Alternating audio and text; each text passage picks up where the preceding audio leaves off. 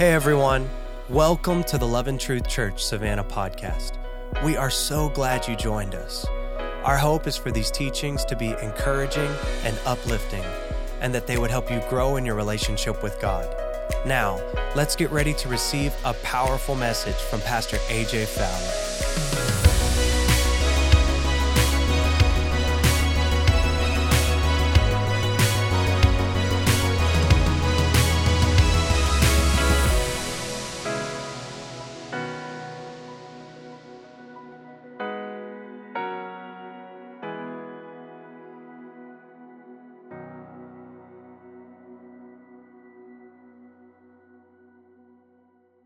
You have your Bibles turned to 2 Kings chapter 4.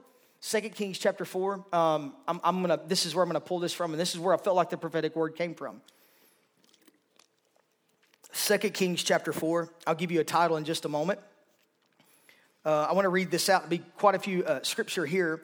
But as I get ready to read this, understand Elisha was the prophet that was the successor to Elijah.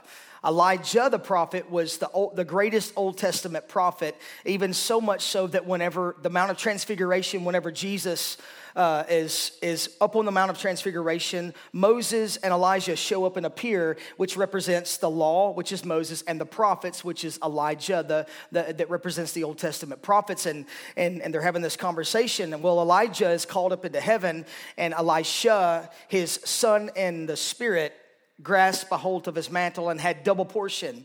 And so this is a prophet that you didn't mess with. You started calling him names and all that stuff. Even some kids started messing around with him and calling him a bald guy and all this stuff. So this would be for some of you that may not have any hair. Yeah, I don't know if you want to do this or not, but he actually called some bears out of the woods and they mauled about 50 kids. So, I'm just saying, it's just that you didn't mess with this cat. Everybody knew him. He had a reputation. He didn't play. But he was actually in the process, you read on, that he was expanding the sons of the prophets, the school of the prophets. He was expanding that thing. So God was instrumentally using him. And so as we read in this story, understand there's some figurative stuff that I'm going to be talking about that I think that speaks to us tonight, but it's a type and a shadow. So when we look at David, he's a type and a shadow, a prophet, priest, and a king. Well, who does that point to? It points to Jesus because he was a prophet, priest, and king. More than that, but that's what we look at. With Elisha, he represents the word of the Lord. Old Testament prophets, when you look at them, the Spirit of the Lord did not rest upon every person. Like many of us here in the room, the Holy Spirit is in all of us because of the blood of Jesus and what he did, the sacrifice, so we can hear the word of the Lord. Every one of us can hear the word of the Lord. We have access to the voice of God. Old Testament, it wasn't like that. So we had prophets, and the Spirit of the Lord would come and rest upon a man of God, and he would be the spokesman. And people freaked out when he showed up. Just read whenever Samuel showed up at the house of Jesse. They were trying to figure out, what manner of visitation is this? Because they carried within them a word of destruction to destroy, wipe out a city, a town. So that's the weightiness of who this is. So hang with me tonight as I give this word to you. You ready? And so start in verse 8. It says, "Now a day came when Elisha went over to Shunem, where there was a prominent woman, and she urged him." You can go ahead and put the scripture up on the screen if you would. "Where there was a prominent woman, and she urged him to eat food, and so it was as often as he passed by that he turned in there to eat. And she said to her husband, 'Behold, now I am aware that this is a holy man of God passing by us repeatedly. Please let us make a little walled upper room, and let's set up a bed for him there, and a table, a chair, and a lampstand. Then it shall be that when he comes to us, that he can turn in there.' Now one day he came there and turned into the upper room and rested. Then he said to his servant Gehazi, 'Call the Shunammite.' And when he had called her, she stood before him, and he said to him," that's interesting. He calls him in and he's talking, he talks to her through Gehazi, and he said, "Say to her, 'Behold, you have taken trouble for us with all this care. What can I do for you? What would you like? Would you like for me to speak for you to the king or to the commander of the army?' But she answered, 'I live among my own people.'" In other words, I'm good. I'm I am well taken care of. I'm influential in my country. And it goes on to say, it says, so he said, what then is to be done for her? And Gehazi answered, I love this, and I'll give you an understanding of this in just a moment. And Gehazi answered, just those three words. It is a fact that she has no son. Her husband is old. And he then said to her, call her. And when he had called to her, she stood in the doorway. Then he said, at this season next year, you're going to embrace a son. And she said, no, my Lord, you man of God, do not lie to your servant. Now the woman conceived and gave birth to a son at the season next year, as Elisha had told her. This is the subject that I want to talk to you about tonight. And this is a simple prophetic word, which prophetic words should be simple. And this is my word to you. It's to everybody in this room. Here it is. Make room. Make room. As I was walking and we're praying over our connection cards this past Monday morning, I heard that phrase. The Lord just called me by name. And I mean, literally, we're all praying. And I just felt like the Lord spoke to me. And he said, AJ, make room. You've got to make room. So from that, I want to tell you that what I'm seeing, I may not be seeing it physically yet, but what I'm seeing into the realm of the Spirit is I'm seeing expansion. I'm seeing growth. I'm seeing mass outpouring. I'm seeing the miraculous beginning to be a normal display in our gathering. It's the importance of the gathering of the saints together. There's a movement where people are just not wanting to attend churches and not gather with a local house. But let me tell you, what happens in this room, what happens with the members of the house that God has ordained to begin to reach out into the region and see people's lives transform. He's going to do it in the members. He's going to do it right inside the local gatherings of the saints. And there's an established government that Ephesians 4 established that Jesus himself gave to the church, apostles, prophets, evangelists, pastors, and teachers. That's his church government, and that's what he's giving to us to equip the saints. And I want to tell you, to give you a word that you've got to make room. You've got to make room. So what I want you to do is that I want you to say your name, and I want you to say whatever your name is, and then say make room right behind it. Go ahead. Make room. AJ, make room. Why? Because if God is saying, I don't want to let that word just sit. I don't want to, well, that's a cute little word, and it's just a simple phrase. But no, I want it to get inside it. It's not a concept. It may be a concept to you, but it's a conviction to me. Conviction affects my behavior. Concept comes into mind, it's gone. It's a fleeting thing. It's in and out. But let it become a conviction tonight. Now, in the story that I just listed to you or read to you, we give you a little bit of a backstory. This woman is in a region called Shunem. And when you look at the region of what it means, Shunem, it means this: double resting place. So these names in the story are very vital and important to what I'm trying to relay to you tonight. It's important. I would encourage you to go home and read through this a couple of 3, 4, 5, 6, 7 times to really get it within your spirit whenever God tells you to make room. So Shunem means double resting place. And it's interesting that Elisha had double of the Spirit of God resting upon his life. So I'm going to go somewhere. Hang with me. This woman that we're reading about, she's a wealthy, prominent woman. Doesn't say anything about her husband. It just says he's old. That's it. And she can't have a kid. He's old, but she's influential. She's known throughout the region. She's a prominent business lady. She has no need for him to go to the king, go to anybody, because she's already got all of those things. She doesn't need anything. And so as we begin to read through the story, I want to point some things out specifically. This is simplistic, but I want to give you something you can take within yourself and apply it within your... Are you with me tonight? Don't fall asleep on me. I know it's been a hot day. It's rough. It feels good in here. Maybe just turn it up. Kyle, no, I'm just kidding. All right, so let's jump in. So when we read throughout this story, in the very first scripture, what we see in verse 8 is it says that she urged him to eat food. Like she was persuaded. Like that wasn't just a strong, or it wasn't just a simple, hey, why don't you just come in here and take a bite? Hey, sit with us. And you can learn a lot when you sit down to eat with somebody, can't you? You can learn a lot. Every time that you sit down to have a meal with somebody, it doesn't matter. Maybe it's a friend. There's always going to be something going on in their life, and you begin to open up and have conversations. So she urges this prophet to turn in here. And as Elisha begins to turn in, there is a visitation that begins to take place. But what really begins to stand out to me when I hear God say, you've got to make room, well, the first thing, because there's a lot of people that sit on our seats every Sunday and every Wednesday, but they're not open. They come and attend because, well, it's just, I love the music, I love this, I love that, but God, has God called me here? I don't know. But there's not an openness. And that's really the first point. Whenever God speaks to you and he says, Leslie, it's time to make room. Well, the first thing you've got to be open. I got to be open to what God wants to do. So there has to be an openness, and that can go in levels. I have to be open to the word of the Lord. I have to be open to the miraculous wonder working power of what God, and I have to be open. It's reading this story. What started out with this woman as a visitation, as Elisha turned in with her husband and her, it ended up in something greater than that. But it started with visitation. But she was open.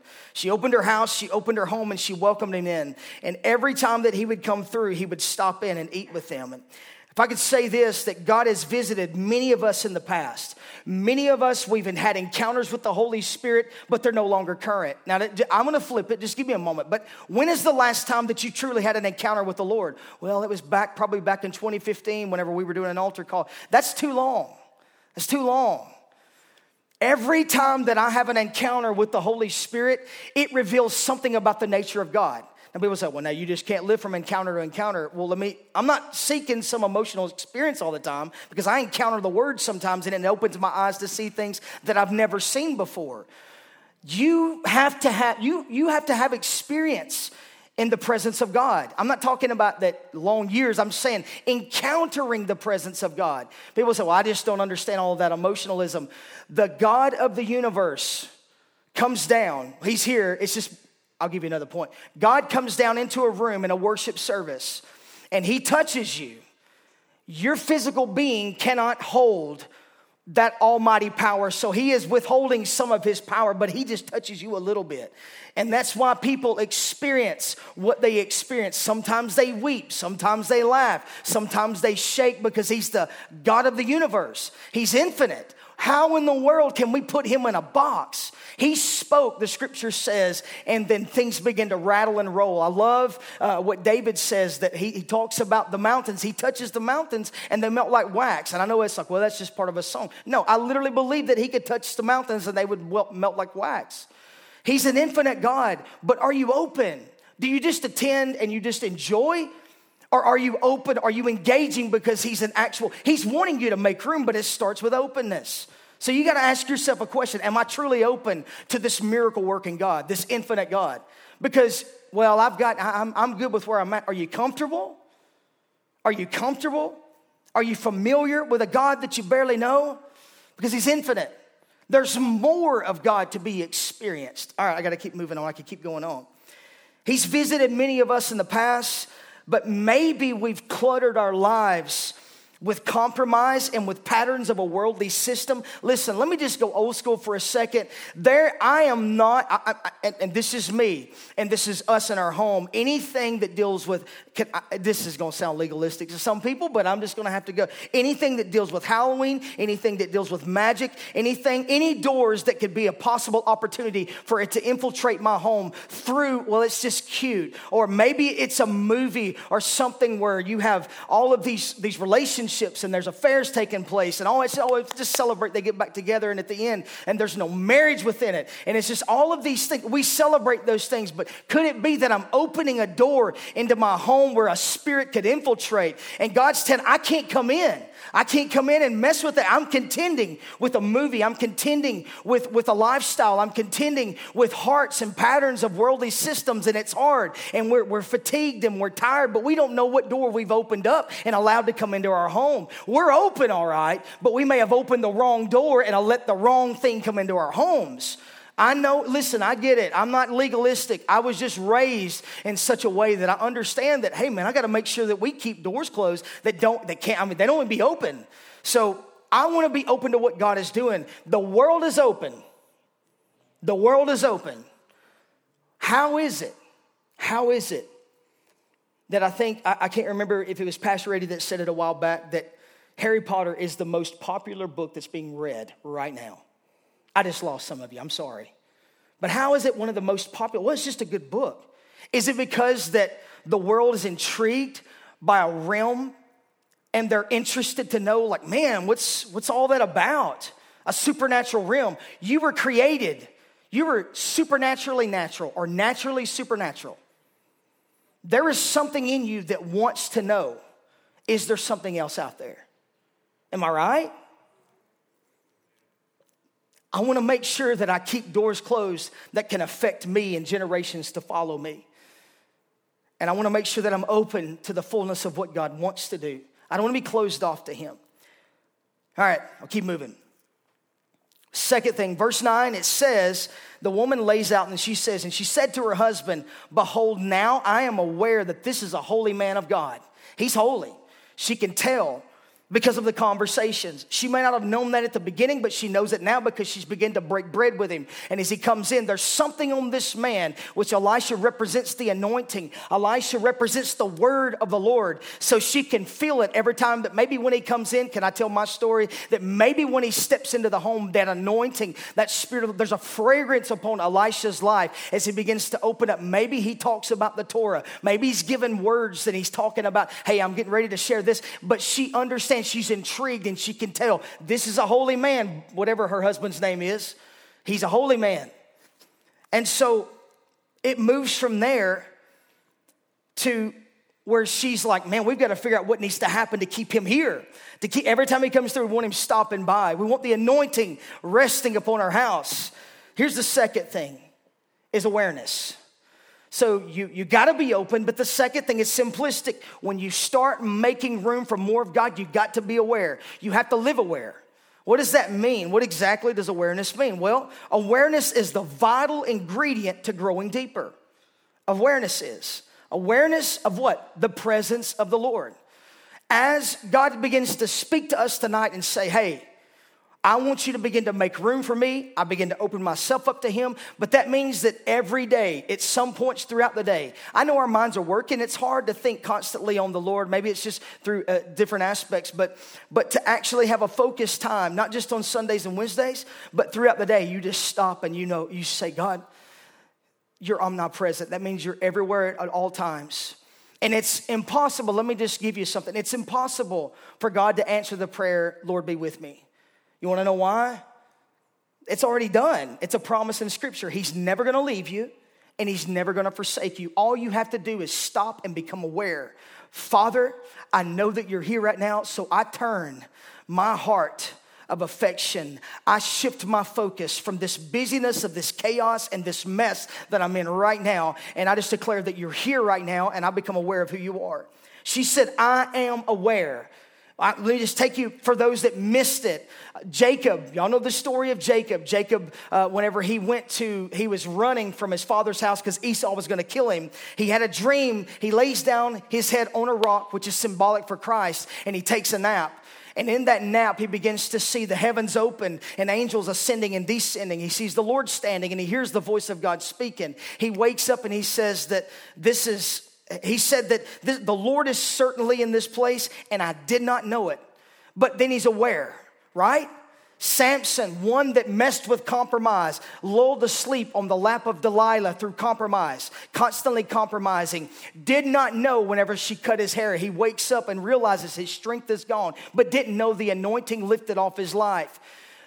We have got to cultivate that. How do you do it? It's you. It's a discipline that even when you sit down to read scripture, or even when you begin to pray from your house to your job, or maybe it's just from here to Walmart, you just throughout that, God, I just want you to know that I'm acknowledging you're in this vehicle right now with me. And I want to cultivate, I want to practice the presence. I want to practice as I'm washing my dishes, as I'm taking care of the children, as I'm doing aspects of whatever I'm doing through my life. I'm going to cultivate awareness. If he's telling you to make room, if you give God space, he's going to fill it.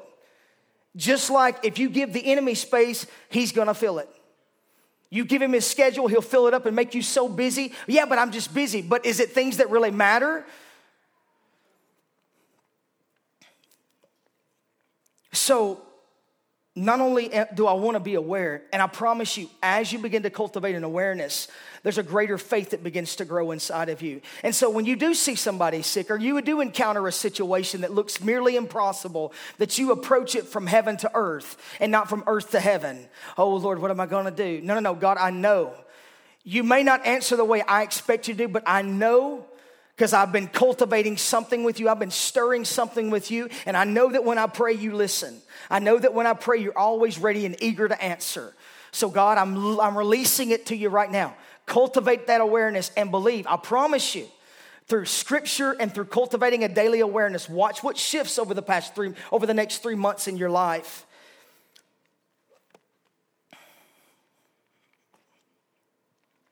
All right. Verse 10. By the way, I don't know if you guys are like the way I am, but when she said that I'm aware that this is a holy man of God and he passes by us repeatedly. It's like, I don't know if God has to make it plain for you guys like he does for me. It has to be on repeat. So I'm like, oh, okay, that is God. We got to, maybe it could be a coincidence, but it's really not when God begins to make it very plain for you. Verse 10, it goes on to say, it says that she said, please. She's at the point now where she's pleading with her husband, please. Let's make a little walled upper room and let's set up a bed for him there. A table, a chair, a lampstand. Then it shall be that when he comes to us, he can turn in and he can rest. If any of you have ever read, it's one of it really transformed my prayer life. And actually my pursuit and the vision for my life. But it's a book called Hosting the Presence. And Pastor Bill Johnson, and he talks about, in that book, he said, now we understand the Holy Spirit he's not a dove, but it says he descended like a dove upon Jesus and he remained. And he makes a point and he said, if the Holy Spirit was visible and you could see it, and he came down as a dove and he lit on your shoulder. Being that many of you understand a dove is it's a skittish bird. Now the Holy Spirit's not, but you just have to be really cautious. You would take, if the presence of the Lord was resting on you and you could see it, you would take every step with that dove in mind, not wanting it to lift. So the point to that is, here, as I'm about to say, the visitations from the Holy Spirit have to become more than just visitations. They have to become habitations. This is preached for years and years and years. But it's the truth. It's an unchanging, untimely truth. The moments, I love my encounters with the Holy Spirit. I can walk across this room and tell you, when we were in the old building, the encounter I had right back there in that corner by myself in this room, it was so powerful. And right over there on the floor, how many times that I've had encounters on my face just weeping because the presence of God was just overwhelming. And at the house at Ridgefield and our home now, and just I've had encounters, and I look back and they're landmarks to see and experience God in a way that I've never experienced him before. But they used to be when I was teenage years and even right out of high school, that they moved beyond just, I would have these encounters and I would change my lifestyle for just a little bit and I'd go right back into the same thing. But then something changed. One of my most powerful encounters that happened back in 2010, it literally changed the trajectory of my life when I encountered the presence of God so overwhelmingly powerful that it affected me. It shook me to the core because I encountered God in such a way. It affected my conversations. It affected my dreams. It affected my lifestyle. Everything. It affected everything. And that day, I can honestly say, I wasn't going to say this, but that was the day that God stopped, that he moved from being just someone I visited to someone that I craved, and he had to live on me. He became a habitation because it affected everything. I rearranged my life and my lifestyle. The books that I read, I was not a reader. I hated books in high school. Like when some are reading books, can I give you a story? How many of y'all really read those? Now be honest, in the church house. All right. Bless you guys. I know you would. Really. Listen, I didn't even do the Cliff Notes. I just went in there and winged it. Most of the time it was high 60s, low 70s, and I still passed because I was checking out somebody else's paper beside me. But, hey. But I hated to read. I really did. But when God got a hold, it's like he just got a hold of me and shook me like a dish rag. And when he did, I wanted to read everything that I could possibly read on the Holy Spirit. Even though I was raised in it, I wanted to know more. And now that expands and it grows, and I'm just continually feeding myself with that because God moved from a visitation to a habitation. And God is telling you to make room because he doesn't want to no longer just visit you once a month or when you come into the church service. He wants it to become a habitation in your home. He wants it to begin to affect everything that you do. There are so many that are content for encounters with God from time to time, but maybe they don't know or aren't comfortable with the God of the universe coming down and touching you, and to the point to where he establishes his presence in your home, either maybe in you physically or maybe spiritually in that aspect, or emotionally, or maybe whatever it may be. We're not comfortable with that. I want to take you to the next portion of this, and it's really getting ready to land the plane, but it says that she told her husband, build an upper room. Now, I don't know if you've tracked upper rooms throughout Scripture, but can I tell you, and this is figuratively speaking to us in our life, to make room for God to begin to do something spectacular. But if we begin to track upper rooms throughout Old Testament to New Testament, this is what I find. Elijah, his predecessor, the scripture says that he came to a widow at Zarephath. Her husband was one of the sons of the prophets, and he had died. He comes in and tells her, says, hey, bring me some vessels, and God's going to fill them with oil, and you'll never run out. She cooked him cakes, and he was all good to go. But she had built him a room upstairs, and that's where he was staying when he was in Zarephath. And so she had provided a place for the anointing because she understood he was a holy man. He went into an upper room, and that's the same upper room that whenever her son died, she lays him on a bed, and Elijah comes up and he begins to stretch himself out in that upper room, and there's resurrection life in an upper room. See, in your life, the Spirit of the Lord can come into your upper room and he can begin to resurrect some things that's been dead. Well, this dream, Pastor, you spoke it. The Lord spoke it. It was a dream because she was prophesied a son just like Elisha. If you read on with the story with this woman, her son dies and he's raised back to life in an upper room. But it's my dream. It's laid on a bed. And God said, all I need you to do is make room. Just make room. Lay it on the bed. And then he'll resurrect it. And he always resurrects it better than what you could ever think it was. I'm telling you, when God resurrects something, it's always better than what it previously was. Maybe your dream you thought was this, and God, it dies, and then he resurrects it in a different way. Joseph, you thought that it was going to be this, but it actually became that. You went from a pit to a palace in a matter of time. Pit to a prison to a palace, right? So God, it's in that upper room in you that dream can be resurrected. Come on, y'all got to be with me tonight. I know it's been a hot day today, but let me work with me for just a few more moments. It was also in an upper room. How many of you know the book of Judges? Can I take you through a little bit? The book of Judges that nobody's like, this is on repeat. Pastor, you talking about repeat? Book of Judges, it's on repeat. They worship God. They end up getting turned sideways. They worship some idols in the land, and then the Lord sends somebody to afflict them. They fall into sin, and then they start crying out for deliverance. It's the same thing over and over. Well, there's a guy in Scripture, and his name's called Ehud, and I love it because I'm left-handed, and it calls him a left-handed warrior. So all those that thought left-handed people were cursed, come on now, Ehud was a left-handed warrior, and I love this because it represents the nation of Israel. Had a guy sitting on the throne called Eglon. That's a great name for somebody that's pregnant, about to have children. Eglon. And he's seated in an upper room, enjoying himself as the breeze blows through. But Ehud was raised up by God. He made a sword, hit it on his thigh. He goes into that upper room, sees that, and the scripture calls him, says that he is a fat man. That's what it says. He's a big fella. And it says that Ehud gets close enough to him. There's nobody else in the room. He pulls the knife out, slides it into his gut. He's so big, the scripture says that his stomach closed back over his knife, and it was hid in his stomach. He never knew it, and he slipped out the door. Here's the next thing about the upper room, all right? You start making space for God, and he comes into that. If there's something seated in that upper room in your heart, what is enthroned upon the seat in that upper room in your heart that's not right?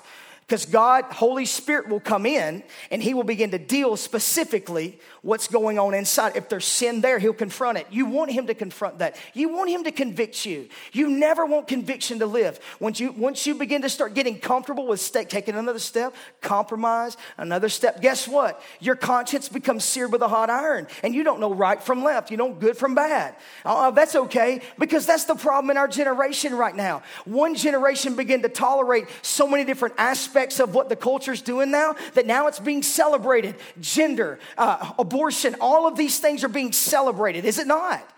Because I believe it's the believers. I believe it's us. I believe it's for us to say, no. We're going to make sure that whatever's seated upon the throne of our hearts, we're going to make sure that it's removed. Holy Spirit, come in, deal with me. Change me. Don't change everybody. See, there's some of us, if you're praying a prayer, God, change this person, change that person. You need to change them too, God, because they're just, and that person over there, you need to stop and say, well, wait a second. Holy Spirit, do I need to change? Because I'm praying for everybody else to change, but maybe I'm the issue. Maybe I'm the problem. Let him come. Be open. Be aware that he's here. And let him come in and begin to move some stuff around. Let him move from becoming a visitation to becoming a habitation, to where every day you get up and you cultivate intimacy. I'm telling you, if I struggle, I really do. I've had to reformat my prayer life, and it's hard, especially Fridays and Saturdays. But if I can't pray, I get cranky, and I think that's a little bit legalistic. I don't know. Crystal's told me that, so I always say my second Holy Spirit. I don't mean that like blasphemy or anything, but it's like husbands, listen to your wives. But I feel like that I've got to have that. I want to keep my heart tender. I want to be open and aware to what God's wanting to do. All right, I'll keep moving. I know some of you maybe it may not be anything to you. Here's the next thing about an upper room. You ready? The next part of the upper room, Jesus teaches servitude in an upper room. Servanthood. The Last Supper, he's with his disciples. That's when Jesus will step into your heart and the place that you've made space for. He'll step in, and when you're struggling, you're haughty, you're prideful, and you're wanting everybody to bow to you and whatever it may be. And we may not say it that way, but we become prideful from time to time. Jesus will step in and he'll bow down. He won't, maybe he doesn't convict you, but he just starts working actions in you. He bows down and begins to wash your feet, and you begin to get convicted from that aspect of it. He'll send somebody into your world that you're lashing out at, and they're just taking the approach of grace. They're taking the approach of mercy. Maybe it's your anger. Maybe it's your explosive fits of rage that, sometimes when I'm driving, people just can't drive. And it's like, all of a sudden, you'll see this gentle old little lady. She's just chilling, driving. It's like, oh my gosh, Grace. That's not her name, but she's just displaying Grace Grower. Thank God, thank you. Right, Kyle? I know. I mean, it's just rough. But anyway, but God has a way of coming into the upper room and teaching you servanthood. It's not about you. He said, I didn't come to be served. I came to serve and give my life as a ransom. But he gets into that place of the upper room. AJ, if you would, come play. So I'll stop. This word went completely a different direction than what I thought it was going to go. And then there was an upper room when the church was born in Acts chapter 2. When Jesus teaches them for 40 days and tells them, go and wait. There's a promise coming. And sometimes in that upper room, you're in a place within yourself, and you're having to be patient and wait when you've got a promise, but it hasn't been fulfilled yet, but you got a promise. So in that place you wait. And then suddenly, it's a suddenly moment, there comes a sound as of a rushing mighty wind. Maybe you're on your way to your job. Maybe you're in your job. Maybe you're here at the church. Maybe you're by yourself and the world is collapsing around you. And then all of a sudden there comes a sound like a rushing mighty wind. And it begins to fill your world. And all of a sudden a baptism of fire comes upon you in such force that all you can do is weep and cry and pray in tongues. Maybe that's how it hits you. I've been there. And it comes and I've told the Holy Spirit, I've made a deal with him. I really have. I said I've made a deal with him. I don't know if you can do that. But I've told him, Holy Spirit, I don't care when you come. I don't care how you come. I'm going to be open. Now, there's been times I've been tired and fought that, and I've not held up my end of the bargain, but I've always tried to come back with a tender heart and say, Holy Spirit, I don't care how, I don't care when, I don't care where. I don't care where I'm at. I can't tell you how many times whenever I would be leaving from the church, driving home, that all of a sudden there would be just a presence of God come into the vehicle with me, and it would just begin to touch me in such a way, in this precious moment, just driving home weeping, thinking about what God did during the day, but it was coming after the service and not during for me. I always see God moving on people's lives, but here's a word to our campus. I've got 2 scriptures. You ready? Here's the first one. This scripture's been given to me twice. One came through a dream, one came through a vision from somebody. And they said, Pastor AJ, I want to tell you, and I could read the text off, but Isaiah 54:2 says this, and this is a New Living Translation. I love it. It says, enlarge your house, build an addition, spread out your home, and spare no expense. This says to stretch out your ropes and drive deep your tent pegs. Expand your tent. Our reach, what God's going to do in our house is beginning to stretch out over the region.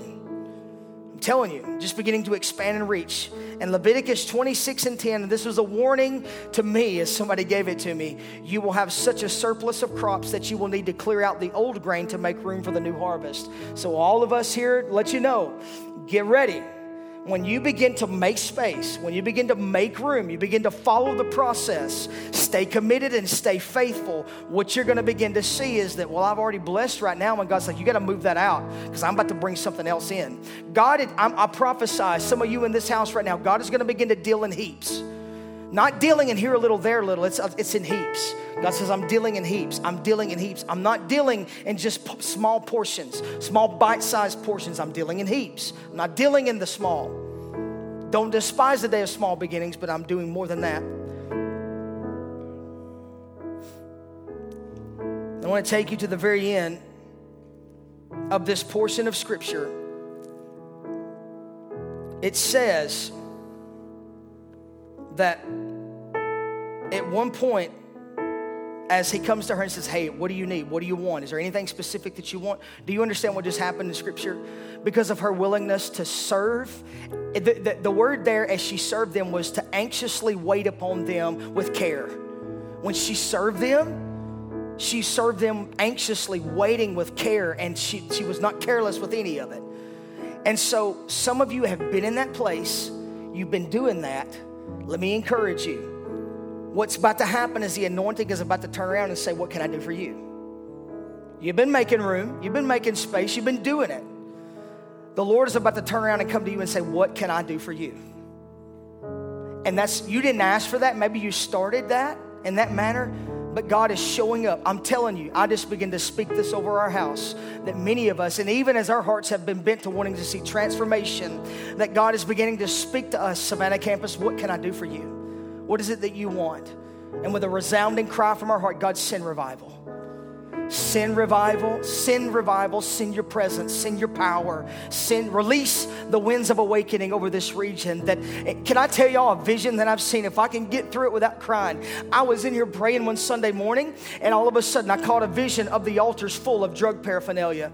And I saw not just drug paraphernalia, and I can't even say that because some people might slap me because of some of the toys that was on the stage. I know that I probably shouldn't have said that.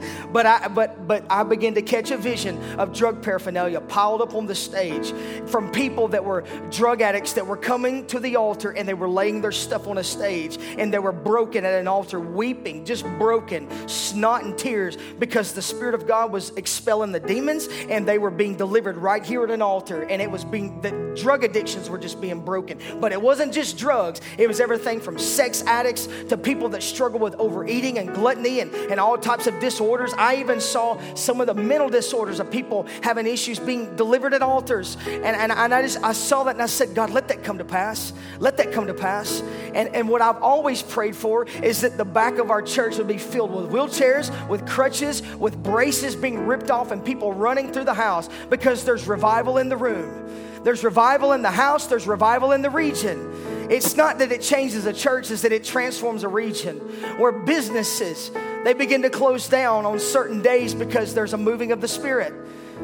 That businesses are prospering, that they're flourishing, they're thriving. The people of our region are being blessed in such a magnificent way.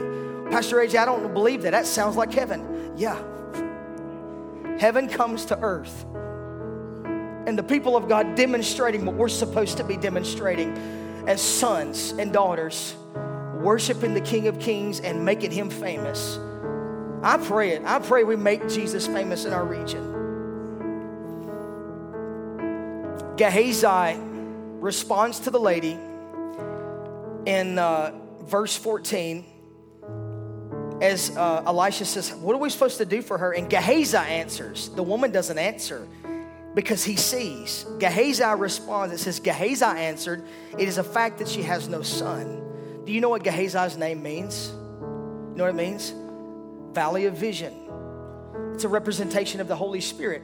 Sometimes when you're in a place of such transparency before the Lord and tenderness before God, you're at a place you don't need anything else, but the Holy Spirit knows what you need. And so vision shows up, Holy Spirit shows up and says, Father, they're not asking and requesting anything but just more of you, but what they need is this. Because when you delight yourself in the Lord, when you become clay and moldable in the hands of God, He then gives you the desires of your heart. She always desired a son, but vision saw it. Savannah campus, make room. Make room. Make room. Drive out anything that does not line up with God's word. Run out anything that's not right, not your husband or your wife. You're bound there. But I want us to make room. Stand to your feet. Just want to pray a moment and then we're done. Come on, just there is a prayer where you're at. I want you to make the declaration again. Say your name and then say make room. Make it personal. AJ, make room. Make room. Make room. I do feel this in my spirit really quick before we pray. I feel like some of you that are hanging on to something, some things that you feel like, but I got to have this, but I got this is important. This is, and God, I'm telling you, I feel this in my spirit tonight. You better turn it loose. Let go. Let go. Some of you, but it's good, Pastor. Yeah, but it ain't God. Let go of good so you can grab a hold of God. Let go of those things that bind you, hold you back, set you off. Turn them loose. Make room tonight. Make room. Let me pray. Father, I thank you for this word. I pray in your name that the people of God will begin to expand their capacities. I pray that, God, in the throne room of their heart, that you're seated upon it. That if there's something seated upon that throne that is not you, their conviction begins to fall in the room right now. It's identified. Let it be very clear what it is. And I pray that in their heart right now that there's an authentic and a transparent repentance before you. God, forgive me for allowing mammon, money. Forgive me for allowing a relationship, a job, something to be enthroned upon the seat of my heart in that upper room. Because what's interesting about the room, about the seat that she had built for Elisha, was it was actually not just a regular seat, it was a seat of authority. It was a seat of royalty that she had built for him. God, we want to build the very best for you to sit upon in our hearts. Make room. I make room tonight, God. I pray for the anointing of Holy Spirit to come right now and touch every person. I pray that as they walk out of this house, there is such a power on their lives that people begin to request what's going on in their world. What is it about you that's different? Anoint us, God, and touch us with your power and your spirit, Jesus. Thank you so much. In Jesus' name we pray. Amen.